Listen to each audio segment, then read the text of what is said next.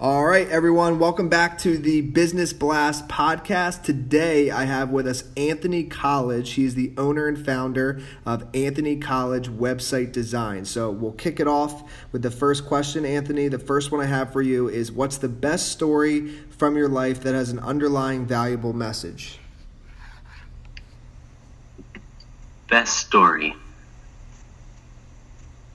I'm having a hard time picking a best story, but I had a story actually just from this morning that had somewhat of a valuable message, I suppose. I lost my wallet this morning when I went to the doctor's, and I literally spent the next 2 hours looking all around town for it, and went back to the doctor's and looked through the parking lot and talked to the people there asking if they found it. And in my head, I was kind of freaking out a little bit, but the whole time it was interesting. I had like this feeling like in my heart that everything was going to work out fine, but in my head I had all these thoughts like, oh my gosh, my credit cards are going to get stolen and yada yada. And then I got a phone call and someone found it and turned it in, and it sounds maybe a little corny and a little elementary, but I think applying the principle to business of listening to your heart more than your head.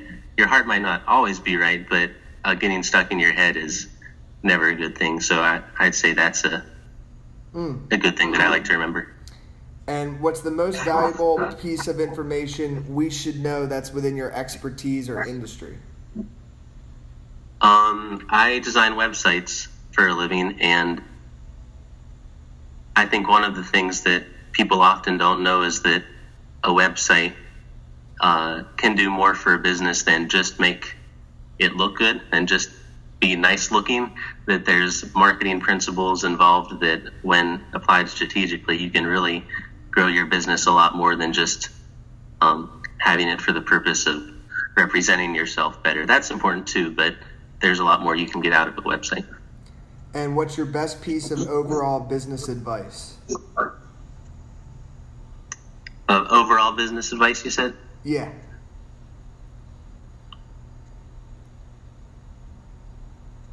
I would say it would be like a combination of two things. It would be having the right timing, but then also at the same time, something that almost sounds contradictory, taking immediate action. So you want to always be taking action and getting things done and making noise, but at the same time, you don't want to do things in the wrong timing. Are you ready? Is your product ready? Is the market ready for what you're doing? And when it is, take action immediately. And if you could give your younger self one piece of advice, what would it be?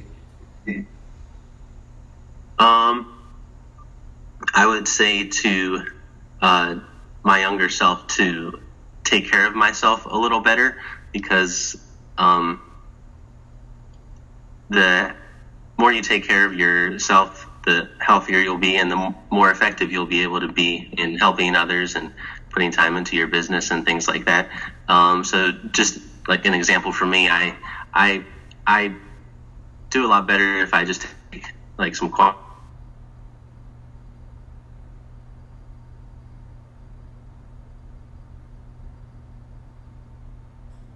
I would. Oh, are you still there? Can you hear me? Yep, I can hear you now. Oh, good. So the next question is, in your opinion, what's the key to happiness?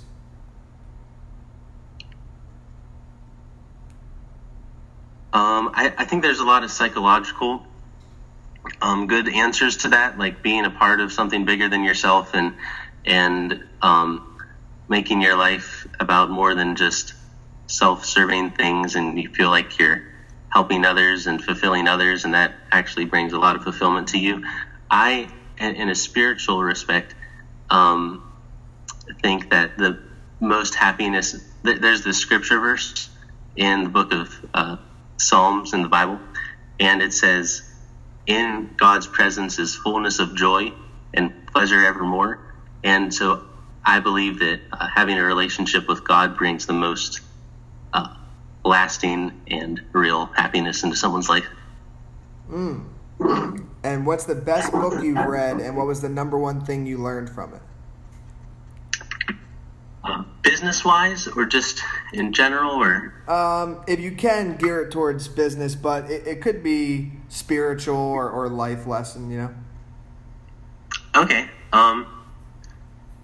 Okay, I'll be really fast. I'll say two things real quick if I have the liberty to. For business, I would say the Bible, and there's a verse in Proverbs chapter 18, and you've probably heard it quoted before. I've heard it quoted by like Jim Rohn and people like that, and it says, your gift will make room for you and bring you before the presence of great men. And so I would say focusing on your gift, even, do what you have to do to pay the bills, but on the side, always be focusing on your gift and building up your gift and developing your specific gift, that thing that you do best. And eventually that's going to be something that makes room for you and brings you before people. And also I would just say that same book,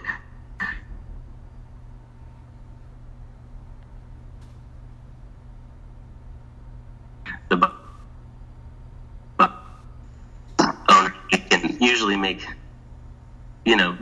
our whole aim in life about money, and money is really important, but just knowing that it's not just about that, but that there's life after this earth, and how we if we accept Jesus as our Savior or not depends on what that life is going to be like. And I think that's really important to keep things in perspective too.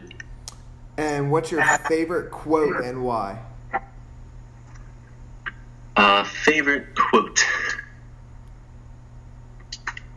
I really like this one old hymn from a guy named Charles Wesley. He's the guy that wrote "Hark the Herald Angels Sing," "Hark the Herald Angels Sing," and the Christmas song. And in one of his songs, it goes, "Not my will, but thine be done. May my will and thine be one." And I like all the scriptural truths that little quote encapsulates, just how living a life wanting God's will to be done, not just our own will and our own plans and our own dreams, but wanting God to use us to really help other people. I love it, man. Thank you so much for coming on. And where can people find you online? My website would be the best place, anthonycollege.com. And also LinkedIn, you could find me there, Anthony College. And my last name is spelled just like the school, just like a college, College. Perfect, man. Thank you again for coming on, and we'll talk with you soon. Okay, thanks, man. Good talking to you.